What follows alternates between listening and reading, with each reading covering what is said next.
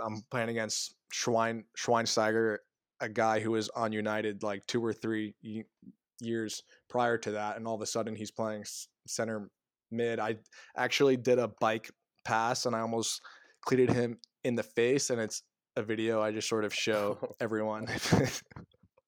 That's an awesome story.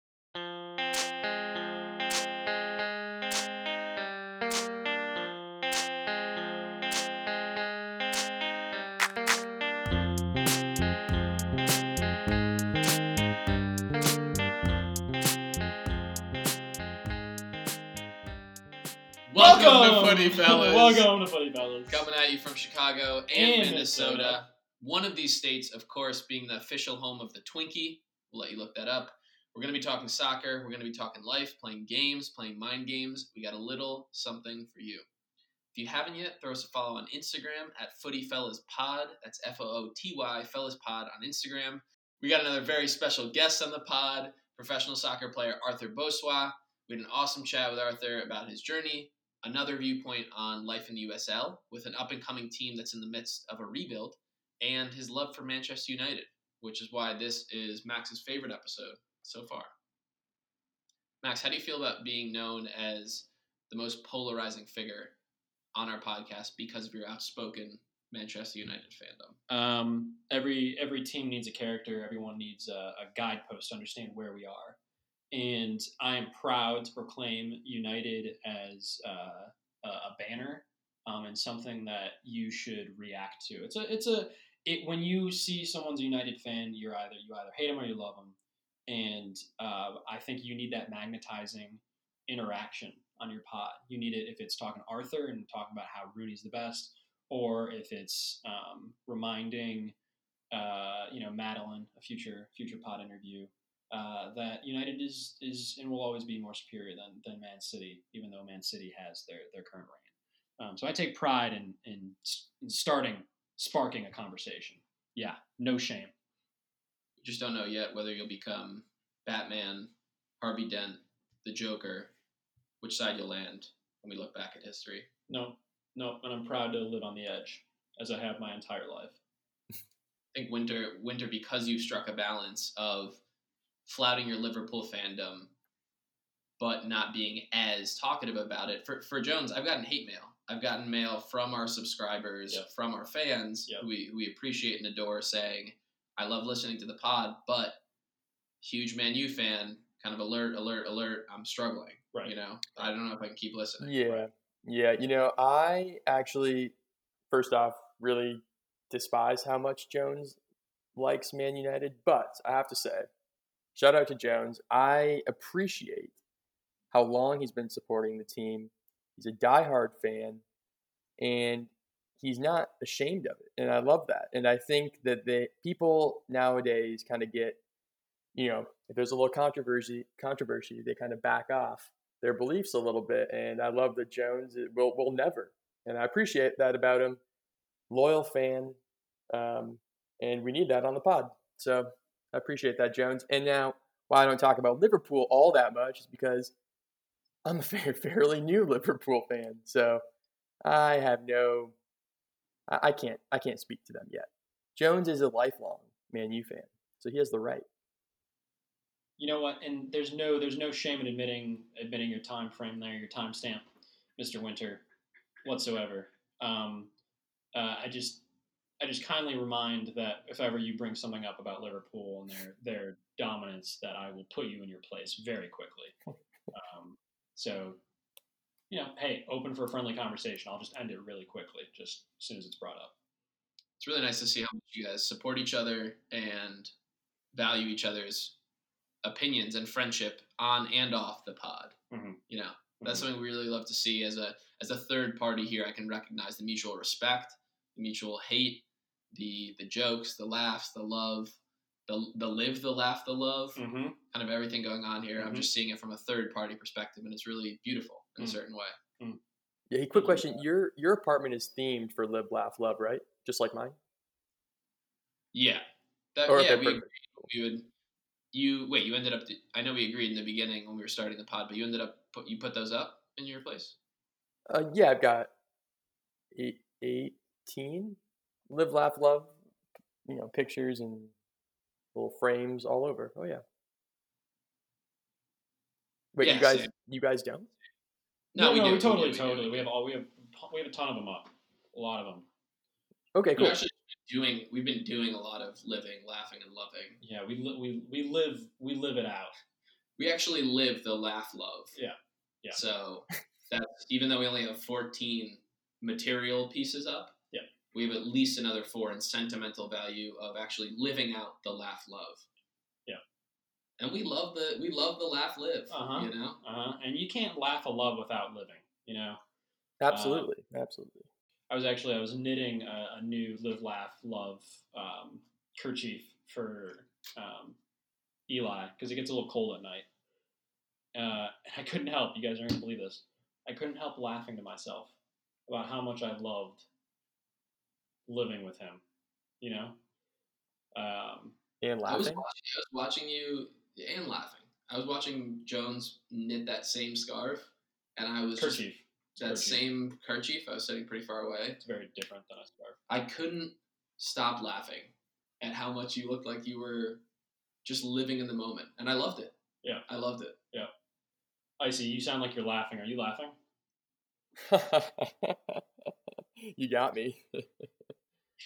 We are just living and laughing together. I love it. Is this a Hallmark commercial? It could be. This is like the extended cut, like 7 minutes. They just didn't have the budget to trim it out. They just asked for fan submissions and had to throw it up last second. It's like they needed commercial space. They bought inventory for commercial, and they the network came back. Hallmark came back and look, guys, Hallmark, you got a 20-minute infomercial at this point. You need to put up. Good luck, and they signed the pod up. We talked about living, laughing, loving. We're getting paid a pretty hefty amount from Hallmark for both living, laughing, loving, and advertising them on our podcast. A relatively new podcast, Footy Fellas Pod on Instagram. At hashtag Footy Fellas Pod, Insta, Hallmark, live, laugh, love.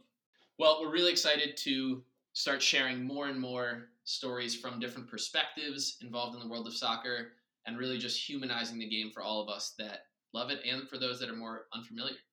But first, let's jump to last week today, where Jones is going to take us through a couple of storylines from the last week today. A couple stories, I think a couple notable stories we've been following. One that has me extremely excited is ESPN's The Last Dance, a documentary featuring the peak Michael Jordan era and his effect on the Chicago Bulls. They'll be dropping tonight, Sunday, the 19th of April, 2020.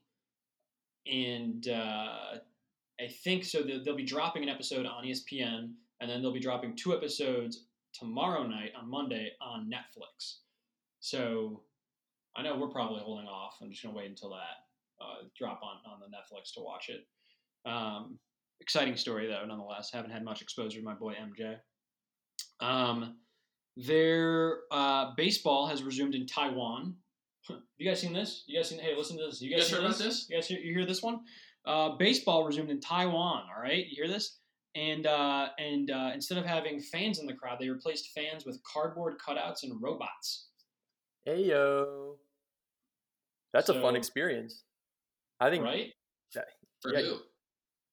For the players, man, I don't want to hear nasty things being yelled at me. I want a silent crowd that doesn't move a lot and no facial expression. That's fun. That sounds like most of my D3 soccer games right there. That's the crowd. That's right. The last thing you guys may have heard of, and it's very compelling, is that there are some reports surfacing that the EPL teams are attempting to get back going with the remainder of the season starting on June 10th, and then regardless of the progress, finish by June 30th.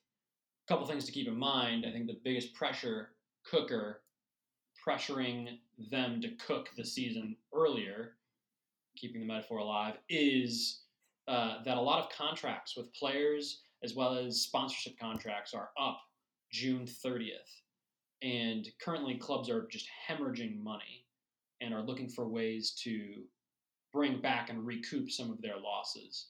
Some of that comes with obviously TV deals and sponsorships, but there are players whose contracts will literally be up.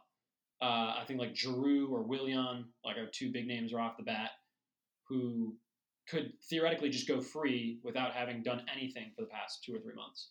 So if the season continues beyond June 30th, those specific players whose contracts are up, the clubs would either have to re-sign them if they want them to finish the season with that same club, or they wouldn't have an obligation to play in those remaining games. That's what would happen. Potentially, it would be that. Wow. And people are pushing back and looking into, FIFA is considering allowing teams to open up their contracts and have, extensions that go beyond the 30th. But I think a lot of legal analysts have reviewed some of these contracts and determined that it would not be a worthwhile venture, as it sets some pretty bad precedents for what can be done in the future. So it feels like a hectic time to be in that cutthroat business. But end of the day, I don't really care. I just want to watch soccer. So if they could figure that So out. Jones, just very quickly, how are they cramming the games into a month-long period? How many games are remaining, and then what would that look like timeline-wise? I don't know how many games precisely. We can look that up. But I think ideas that they've been kicking around is that they would have all the games played in 1 or 2 locations, namely like Wembley or something else. And how many games left? We have 9. About 9 games left for most teams. And they would have like back-to-back games played in those stadiums, empty crowds, all on like one or over a weekend or every 3 or 4 days, just to knock it out. Theoretically, they wouldn't be playing in any other types of competitions. There wouldn't be FA Cup. They would be playing in Europe or the Champions League.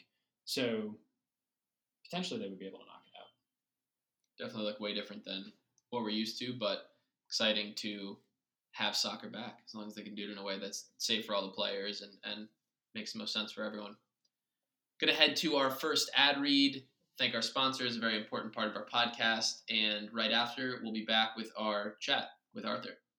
Be right back. Are you a YouTuber? Are you an influencer? Are you a filmmaker? Are you a believer? Boy, have we got the product for you. Add that extra flair, that little pizzazz to complete your video, movie, or religious ceremony with our Holy Soundboard. Advertising a new product unboxing and need that dramatic low note? Documenting your hike up an insurmountable mountain and need that ominous hum? Complimenting Jesus or Moses and need that extra high note? For a couple of extra bucks, we'll even throw in some bonus sounds.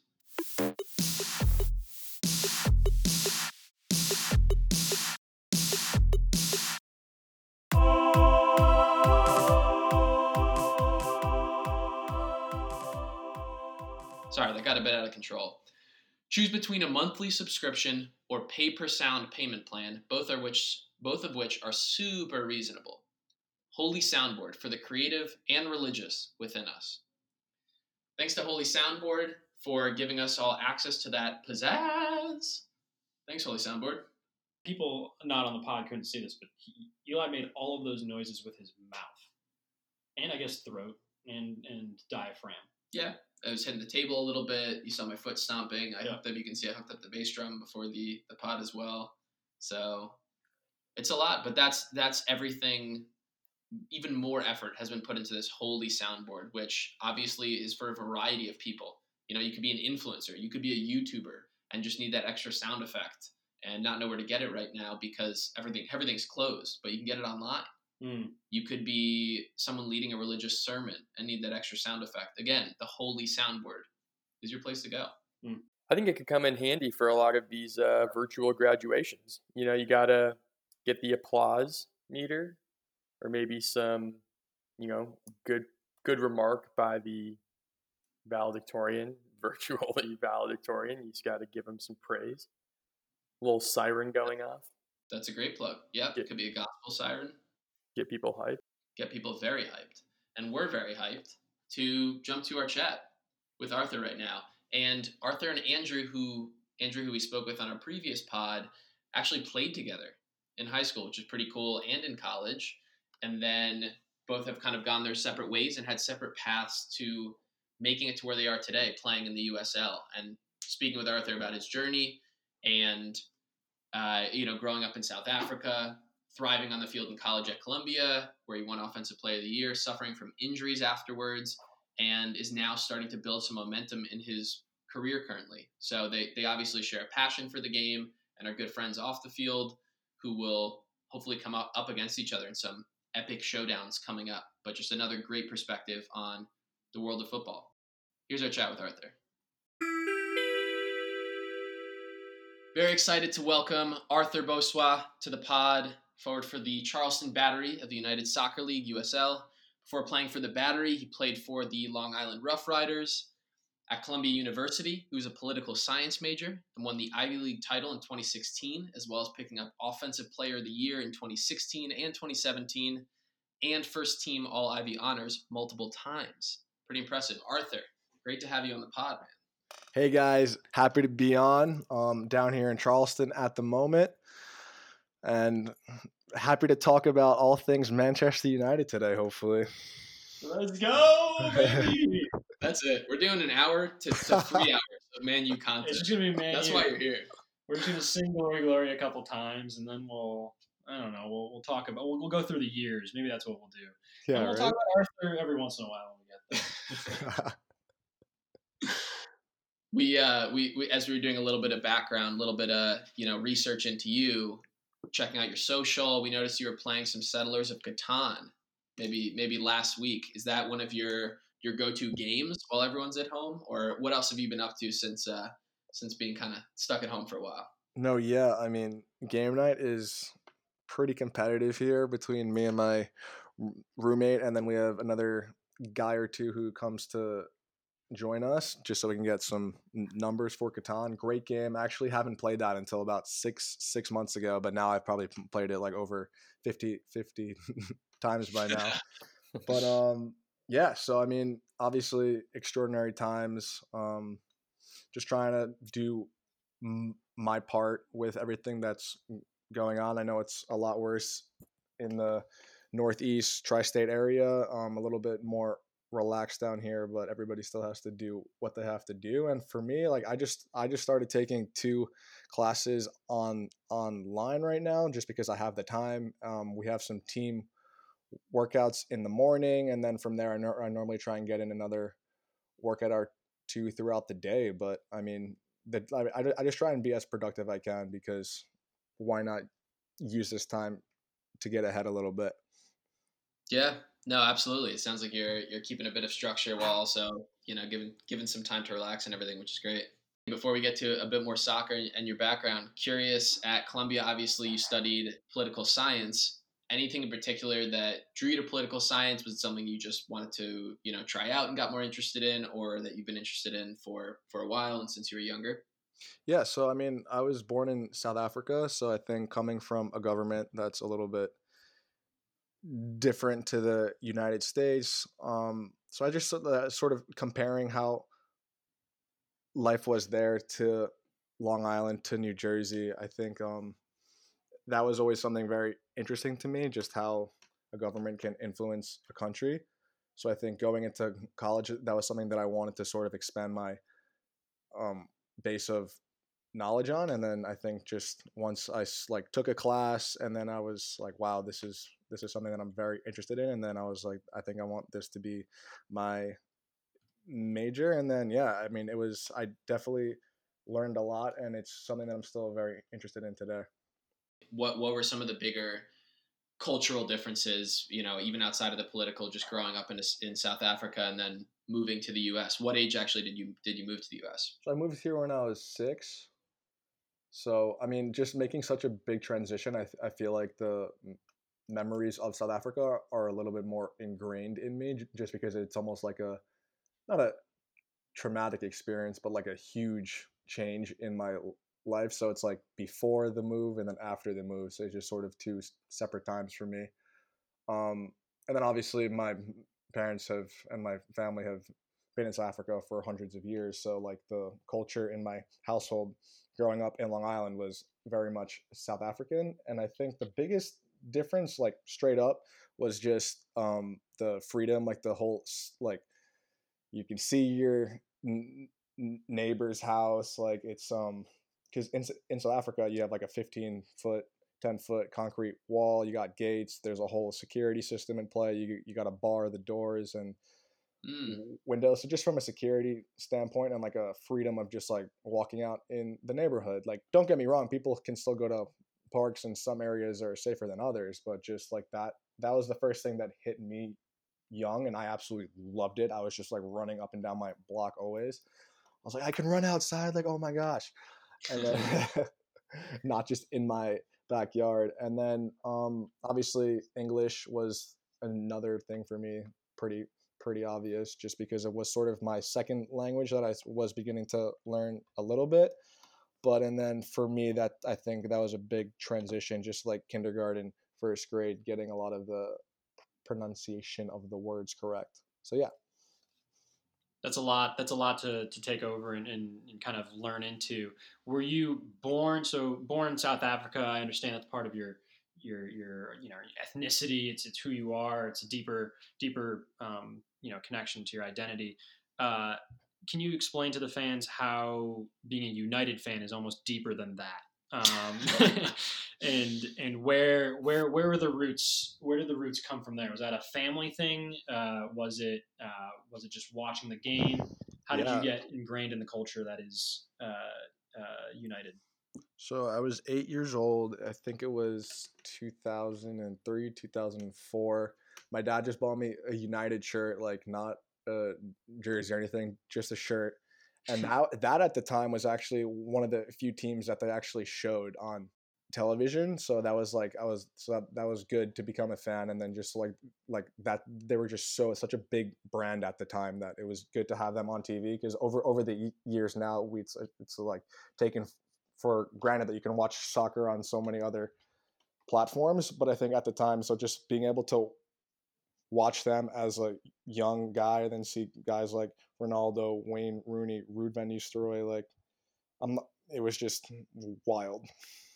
Absolutely. I was a United fan because all of my coaches growing up, I think like most, if not all, they were all pretty much British or Scottish, English or something. And if they were teaching us soccer strategy and they were teaching us like a 4-4-2 formation, really basic kind of stuff, right? Yeah. It wasn't like, the right back is here and the left mid is here. And it was more like, okay, so this player is like, we'll hypothetically call this player like a Scholes. And then this player hypothetically is like Giggs. And then if you're playing the Rooney position, you're doing this. So like, to me, like it was ingrained, like you just learned that was, United was synonymous with soccer. And so, it wasn't really a choice, an option. All right, lads, I'm gonna have to shut down this Man U love fest for a little bit. So transitioning up to college, how were you able to dominate? Really, it seems so effortlessly at the D1 level in the Ivy League, in your opinion? Well, I mean, just first of all, being confident in my ability was something that always sort of drove me forward. And I think the college season is so short. A lot of people don't really, I mean, it is talked about, but it's not really addressed too much. It's like 2.5, 3 months. So that summer is is massive. Like a lot of people are out partying, like everybody's doing the summer break thing, but like that was a time that I would use to get into like very, very good shape, just because I knew in the season it's sort of hard to get into like that. Once you're playing games, you get into game shape, but you want a good foundation heading into it. And I was not happy with my first year there at all. So I think I struggled my freshman year. Like we didn't play the best soccer. I didn't play a lot my freshman year, so getting that experience was very good for me. But I think just sort of making the switch that summer to commit and really, really get myself into like top shape heading into the season was probably the best thing that ever happened to me for the next 3 years. Your scoring output increased, 2, 5, 8, 12 for the next few years while you were at Columbia. And would you contribute a lot of this kind of just commitment to the game as Yeah. as a big factor? Yeah, I would say always also personally, I always know what I did like that year, and always my goal is to do better the year after. And if you're not sort of making that slow progress, for me, it was always like, what's the point if you're not going to work harder and harder and harder and get, start climbing the ladder? Because I've always wanted to play professionally, and I wanted to put myself in that position. In college, I didn't really try and think about it too much. It was always just about like if the team is successful, and then I'll be successful, and then that will help me going forward. But I really didn't think about it too much in college in terms of being a professional. It's clear to us just from your description here and what you've self-evaluated that your work ethic seems to be an intangible quality that is somewhat set you apart in some ways. What would you say, conversely, is your biggest asset on the field? Off the field work ethic, on the field, is it also work ethic, or would you say you bring something else? I think my work ethic is 100% a big part of my game, but I think I also sort of bring that mentality of like, I'm not afraid. I mean, I want to annoy every player on the other team, like, and by annoy I mean like get like on them hard. Like it's tough to exactly explain. what But it's exactly. No, I can speak from the other side as a former center back at a lower level, but playing D3 center back. That's exactly who you don't want to play against. So I hate you for it, but I respect it. yeah, yeah, just to sort of, and then once like guys behind me see that also, I think that like makes them chippy if they weren't already that way. And I think just sort of like it really just I want to be a guy who raises the intensity of the guys around me in on the wing, at center mid, and then from there hopefully that will translate into more goals. Because at the academy level, that's how we played. Like we were high press, go go go, like get in your face. And I was extremely successful at the academy level because my teammates were awesome. What is the toughest part of your journey thus far, as it's been going from club to college or college to the pros? Is there any one thing you would identify, or would you say maybe it's a couple things? Um, hardest part for me was definitely going from college to the pros.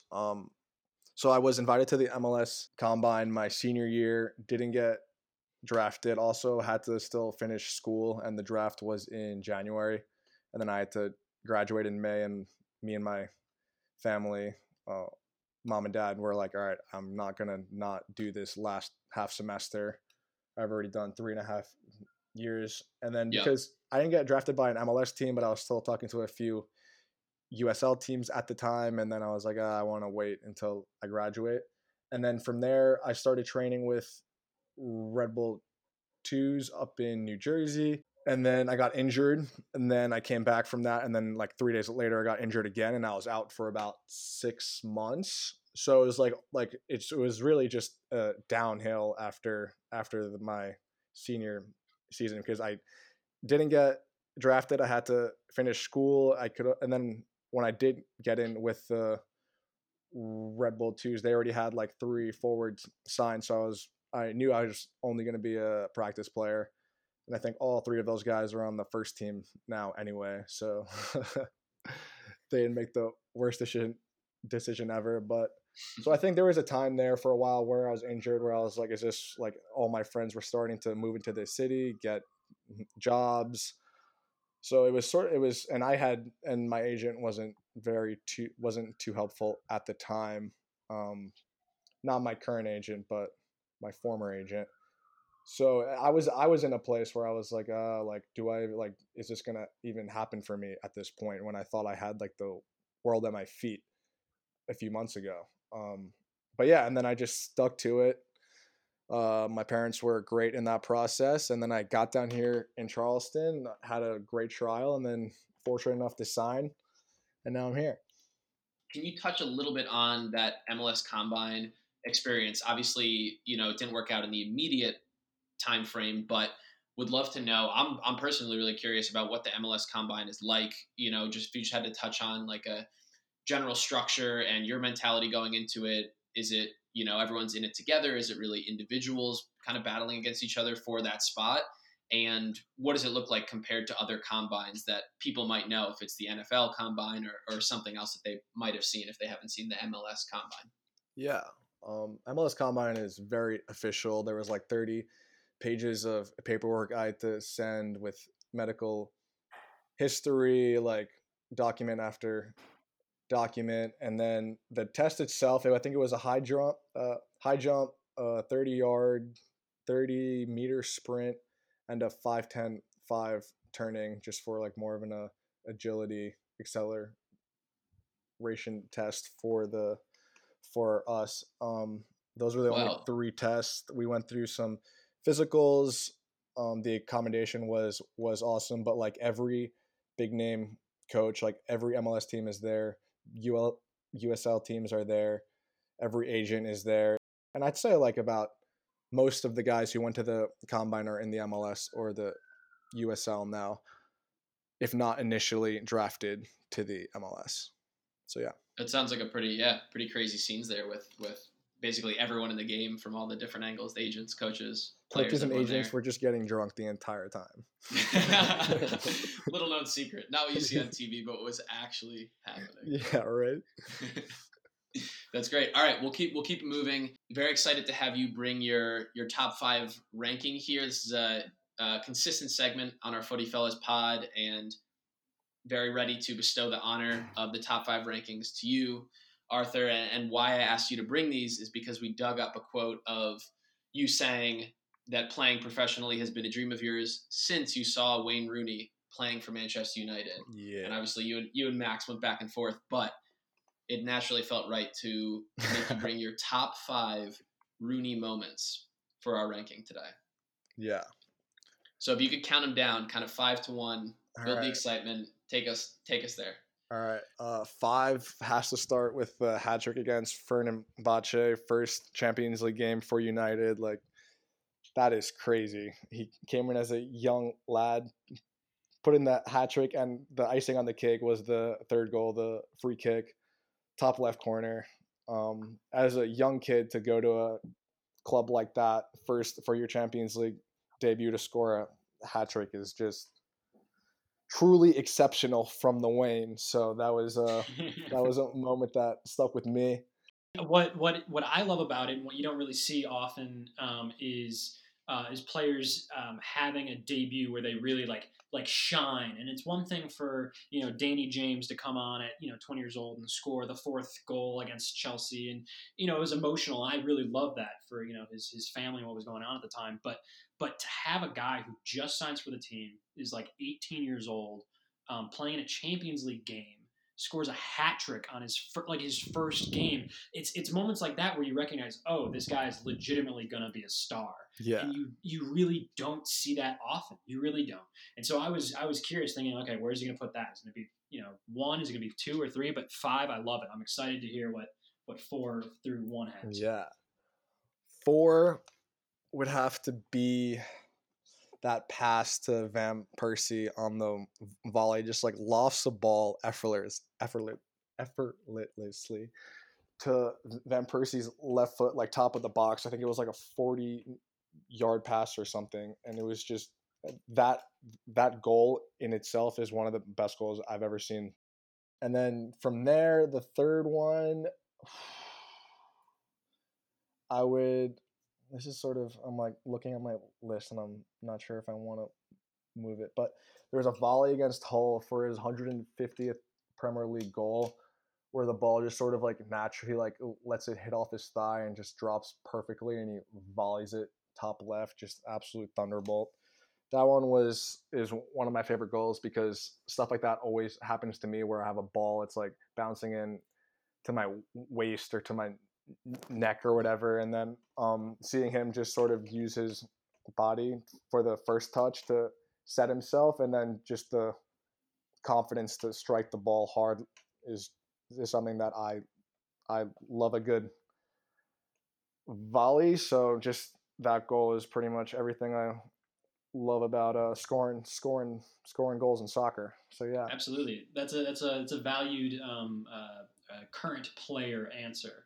I don't think I would have picked the whole goal, but I think coming from you, this is like, all right, like we see so many goals scored, right, in the Yeah. EPL all the time, and it's hard for people to really evaluate what is legitimately hard versus not. What is just a skilled play versus one that you might do on the training ground. And that one, he may have probably look pretty simple and easy, but you can relate. Like it's difficult, and it's also a momentous goal. Yeah. 150, one of many hundred. And then I also have another 3 here, which is that little left flick goal against Liverpool, like towards the end of his career at United, just somehow got it top right with absolutely no angle. That's my guy. I think it was in 2005. Like one of the first goals I really saw was there was a foul or something, and then he was like talking shit to the ref, and then like you see the ball just go in front, and then he starts to jog a little bit, and then the ball comes to him, and it's coming in the air. I think it was against Newcastle, and he just absolutely thunders the ball in like top left again. Wow. And then yeah, that was I think you guys know what goal I'm talking about, right? Yeah, Oh, yeah. Number 1, you got to hit us with Wayne Rooney's top moment ever. Well, I've never celebrated a goal this much in my entire life. I was on my couch, like jumped up on my couch, like I've never done this before. I just started screaming and then my whole family like sprints into the room, like what, and it was the bike against City. Just, I mean, I think that's got to be a lot of people's top goal from him. Just out of this world, off the shin. Doesn't even matter. The technique and the audacity to just do that was in the terms of the title race of the season was I really don't have words for that moment. I absolutely it was like an out of body experience. I absolutely lost it. I remember watching that. There are a few games where you remember what you were doing in the moment, and that was one of those. Like I remember, for example, the moment where I was watching like 09 Barcelona and being like, okay, this is officially the best team I've ever. Like they are just too good, too dominant, right? And then another big memory for me is Rooney scoring that goal, and I like look over at my dad, and I'm like, I'm never gonna see a better goal. Like that was like the most. It's like it's just so meaningful. Like you'll see other rockets all the time and upper 90s and all that stuff, but like for a United player to hit a bike against City at Old Trafford for the win, I think they won like 2-1 or something. Like it was perfect. It was poetic, and I don't know if I cried, but I probably should have in hindsight. That was beautiful. Arthur, thank you for bringing your rankings. We appreciate it. And we'd love to get a little more into what life is like in the USL. Yeah. And, for you so far, what's been the toughest part? What's been the best part? What's your initial impression of life in the USL? You go into your rookie season with the mentality of you're just trying to get into the team. And then I was fortunate enough to do so, like towards the first third of the season on. I was able to sort of establish myself and get a lot of time. So I think just overcoming that first hurdle of getting into the team, for me, I hate sitting on the bench. Nothing makes me more upset than to watch soccer when I could be playing soccer. So yeah, just coming into a team, just not having that starting spot was not the toughest part for me, but the first hurdle that I knew would be the hardest to get over at the professional level. And then I think from there was I sort of showcased myself decently. Obviously, there's always room for improvement. And the best part about the USL, I think, is just the travel. For me, we play in pretty much like every major city here in the East Coast, aside from the ones who are like exclusively MLS, obviously. But just I've been to so many um cities and states that I would have never have been to before and experienced those soccer communities, the fans, stadiums, like all that is something that's sort of awesome to experience. That's awesome. Yeah, Max and I are actually in Chicago right now, and in looking through some of your earlier experience and when you were trialing with the squad, have to ask about that a certain Chicago experience because we are here. What were you feeling coming on against the Chicago Fire when you guys actually played them in the Carolina Challenge Cup game? What were the Yeah. emotions there coming on in some of those early cup games against MLS teams? When it's all to play for there.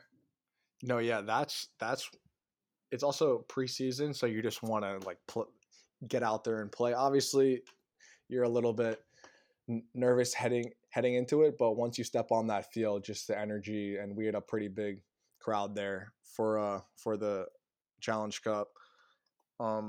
It was awesome, and then I'm playing against Schweinsteiger, a guy who was on United like 2 or 3 years prior to that, and all of a sudden he's playing center mid. I actually did a bike pass, and I almost cleated him in the face, and it's a video I just sort of show everyone.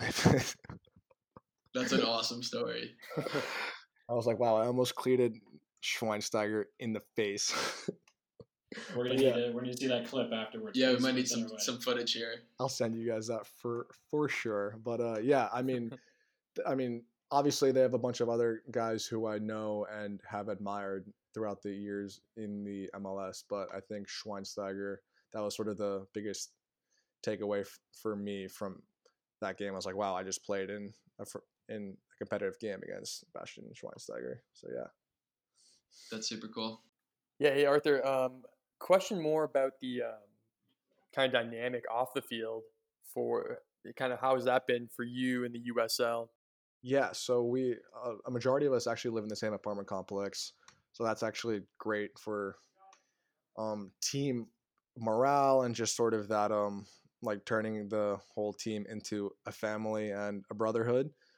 Um, so I see. I mean, obviously it's a little bit different at the moment, but during the season, yeah, it's awesome because and then if I want to go hang out with this person and then like these people like to fish, I can go hang out with them. I can go grill with these kids. Like it's just there's always there's always something to do with somebody else, which is awesome. And all of these guys, I think I'm blessed in the fact that a lot of the guys on the team are so open and nice and just sort of chill. So yeah.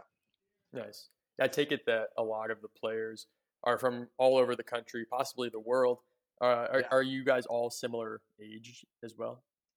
Yeah, so my first year there was a lot of older guys on the team, like 28 plus was like five or six guys. So we were an experienced team last year for sure. This year is a lot of those guys aren't here anymore, and we sort of took in a much younger squad. So I sort of went from being one of the youngest guys on the team to now sort of being older, like or one of the older guys on the team all of a sudden because our turnover was like 13, 14, which is pretty extensive. So yeah, I think that was an interesting sort of change in the dynamic of the team from my first year to my second year. I was just the youngest guy on the team, and now I'm like an experienced older guy. So yeah. Well, I don't know if I've ever experienced a loss of that many players on one team ever before. Had you, before that moment at the professional level? It seems like that can really alter the mentality and feel of a team. Did that totally change things in your mind for the team? Yeah. So, also we got a whole new ownership group in after last season. So like so I think so it was my first season with the old owner. We had a pretty successful year. We made the playoffs, and then this year we have a new ownership, a new stadium. We're closer to downtown, a whole new team. Like logo is completely not the same, and we're one of the oldest teams in America. So it's just sort of like the whole rebranding of the Charleston Battery, which was awesome. So it sort of felt like coming to a new team this year. And I think what the ownership and the coaching staff wanted to do in that was to sort of bring in younger guys, sort of get that younger competitive environment into the training sessions. Mm-hmm. And I think that's what a lot of teams are looking to do all over the world right now. And I think it will be successful for us this season. Last season, I know you finished with 6 goals in 27 games. And in your last 3 games, like you mentioned earlier, you were coming on pretty strong, scoring 3 goals in those last 3 games in 2 pretty big victories heading into the playoffs. How do you carry that kind of momentum into this next upcoming season? Yeah, I think it's something that I can draw confidence from for sure, because it's like you can score goals in the league and all that. But again, it's almost like a whole new team here. So just sort of taking that, what happened, and trying to build on it for this next season. Even if it is a shorter season, you always need to set your goals like we are talking about earlier. And my goal is still 10 plus goals, even if we have a little bit of a softer schedule. So yeah. Couple bonus questions. First, what's your favorite goal that you've scored so far in your life, any level? My bike against UPenn in college was my favorite goal. Your college coach, Kevin Anderson, actually played with the Battery at one point in his career for a little spell. Did he give you any, tips, ins and outs of places to eat, best vendors, things like that? Yeah, I mean, we have a very good relationship. He's a great guy. He was very helpful in getting here in the first place, and then just sort of what to expect of Charleston itself, and then the team as well. And it's actually funny. There's his jersey's hanging up in my chiropractor's office down here. So I walked in there the first time and I was like, "Wait, this is my college coach." He's like, "Yep, I know." So yeah, he's a well-known guy in these parts. That's awesome. Yeah. We have one fan submitted question, and I'll keep it anonymous for now, but you might be able to guess who it's from. The question being, who is your favorite roommate in college? Favorite roommate in college? That's a tough one. And it may or may not be from one of your former roommates, so you just got to be careful here. Interesting. Both of my roommates were actually from Connecticut. Frankie Agrest, beachside legend, and Jack Blattman, a King legend. Tough. I'm gonna have to go with Jack Blattman. That's smart. He asked the question. That's the right answer. The one and only JB. One and only JB. Lastly, who is the best player that you've ever played against personally? I'm gonna have to go with Andrew Tenari. Another friend of the pod. Yeah, I mean, Andrew is one of my best friends, but I was playing with him in Albertson and then in college, and then obviously played against him last year as well. I think they came here and beat us 5-0 or something like that. It was our worst game of the season, but yeah, they just came in here and like stepped on our throats a little bit. But yeah, Andrew was lights out that game, and that kid is something special on the field. Again, not just saying that because I've played with him and he's my boy, but he's gonna be a guy who keeps going up. So yeah, that's awesome. Love to hear you guys playing against each other, going hard, and then also supporting each other behind the scenes. Yeah, that's great. Well, we appreciate your time, Arthur. Thanks for giving your thoughts on Man U, top 5 Rooney moments. Very exciting for all of us, especially Max once again.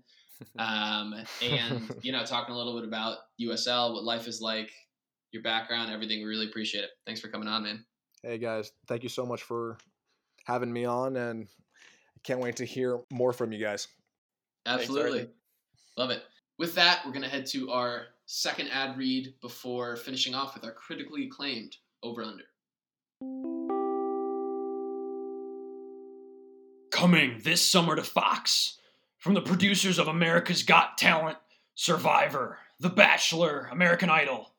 So You Think You Can Dance, and American Ninja Warrior comes America's biggest ever reality TV show ever.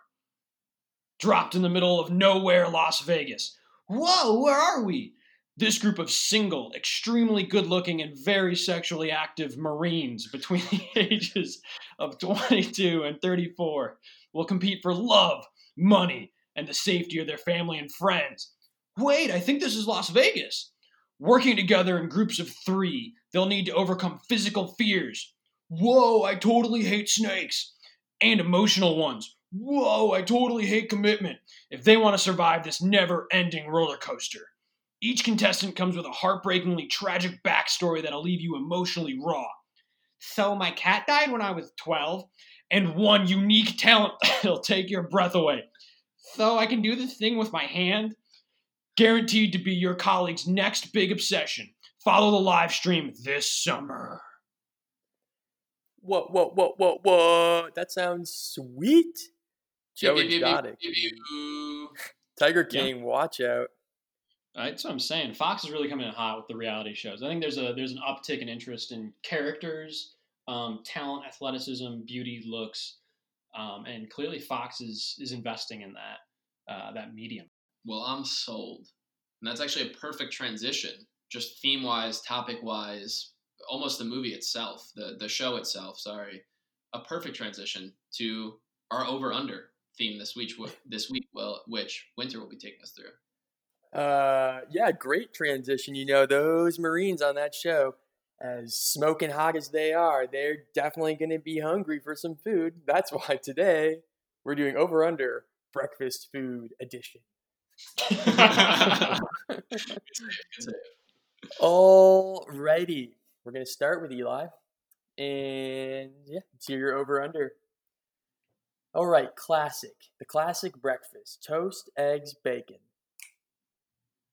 Toast, eggs, bacon is rated as it should be because it's a very classic breakfast, as you mentioned.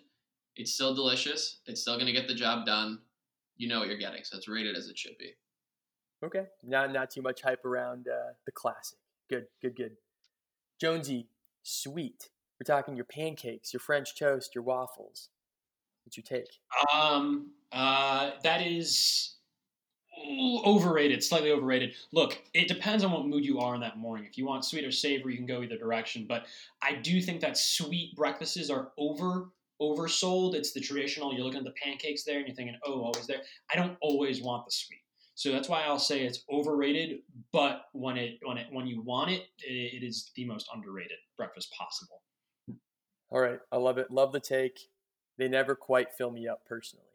All right, Eli, egg dish. We're going omelet. You can put any of the mixings you want, but it's just the omelet. What's your take? Omelets are very underrated because I learned how to make them maybe 2 years ago. A little bit late to the omelet game. Oh, sorry, I'm late to the game. So, anyways, that joke took up most of my 15 seconds, but they're pretty underrated because they're delicious, and you can throw in some veggies, some meat. It's a whole dang meal. Love the take. Very versatile dish. Jonesy, you got another egg dish. Eggs Benedict. Rated.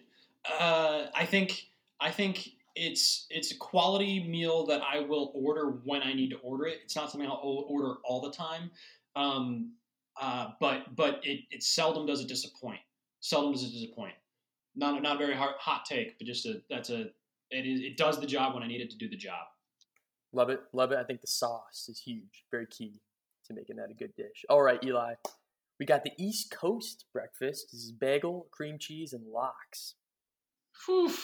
Really pulling at my heartstrings with that one, Mr. Winter. Anything with lox, especially a bagel with cream cheese, underrated. I could name a couple of spots where it would be like the most underrated thing in the world, but that would take beyond the time limits of this podcast. So I'll just leave it as underrated generally. I love it. For all you Midwest listeners, you got to try it. My first exposure to it was in college on the East Coast. It is very, very good. Highly recommend. for all you Midwest listeners, a bagel is dough. It's a circular piece of dough that has a hole in the middle. Okay. And you put cream cheese on top, which Yep. is kind of like butter in Yep. that it's a substance you spread on stuff, but Yep. it tastes really different than butter. Okay. And lox is smoked salmon, traditionally enjoyed in the Jewish tradition of bagels, cream cheese, and lox. So you're saying it's essentially fish on a donut. Yeah, it's fish on a donut, Max. All right, just keep going. It's a good combo of sweet and savory. I like it. Yeah, what's the next one? All right, Jonesy, we're finishing up with some wild cards. So you've got your breakfast burger. Okay. Now this could be maybe a restaurant actually makes a specialized breakfast burger with like an egg on it, or you're just that person at 9 a.m. who's like, I'm getting a burger for breakfast. Kind of sounded like Jones for a second. Yeah, I closed my eyes and I literally couldn't tell. That was me. That was me. I just threw my voice through the speaker and into Icy's mouth. I'm gonna say that a breakfast burger is clearly underrated. People don't eat breakfast burgers nearly enough, including myself. But when I have, it's usually been quite hungover from a previous night. I needed that protein, and boy, oh boy, did that Burger King chicken Whopper smack me right in the mouth. All right, you might still be hungover today. All right, Eli, another wild card. We're going breakfast pizza. Breakfast pizza is overrated. Don't eat pizza for breakfast. What about a cold slice from the fridge from the night before? Wake up, breakfast pizza. Don't eat pizza for breakfast. Overrated. All right. That's a hot take, I think. That's a hot take. I see. I think let me help on this one. All right, Eli. All right, okay. 2-day-old pizza sitting. You found it on the cushion, right? It was under the pillow. You didn't realize it was there for 2 days. But it was really good. It was like pretty okay one. It was a Hawaiian themed one, so it has ham and pineapple on it. Minimal hair coverage from the pillow dandruff. What's your take? All right, so pineapple makes it interesting because I actually hate pineapple. The ham piece also interesting because I similarly hate ham. So I guess when I think about it like that, yeah, I guess it's still overrated. Don't eat breakfast for pizza. All right. Lost. It is clear you both are absolutely hammered. Pizza. All right, last one, Jonesy. Jonesy, I think you're gonna like this one. Last wild card. It is a breakfast burrito. Oh, underrated. Breakfast burritos are incredible. If you love burritos, boy, oh boy, you're going to love breakfast burritos. You can put anything in that. Beans, eggs, cheese, bacon, sausage, you name it, it goes in that breakfast burrito. And it's all smushed together the way you want to stuff it in your mouth with some nice hot sauce and griddled cheese dripping down your chin as you smile and drink your orange juice. Like a good boy. Like a good boy, oh boy. Woo! I love it. All right, that was much more excitement than I thought. And there you go. That's your drunk over-under, folks. There it is. Jones has got a case of the Boyo Boys, and all of you have a case of the Footy Fellas Pod. Slurp. Thanks for listening. As always, really appreciate it. Check out our Instagram. Got a lot more exciting interviews to come, so stay tuned. And we'll be back next week. Hoorah! Was that a Marine-themed hoorah?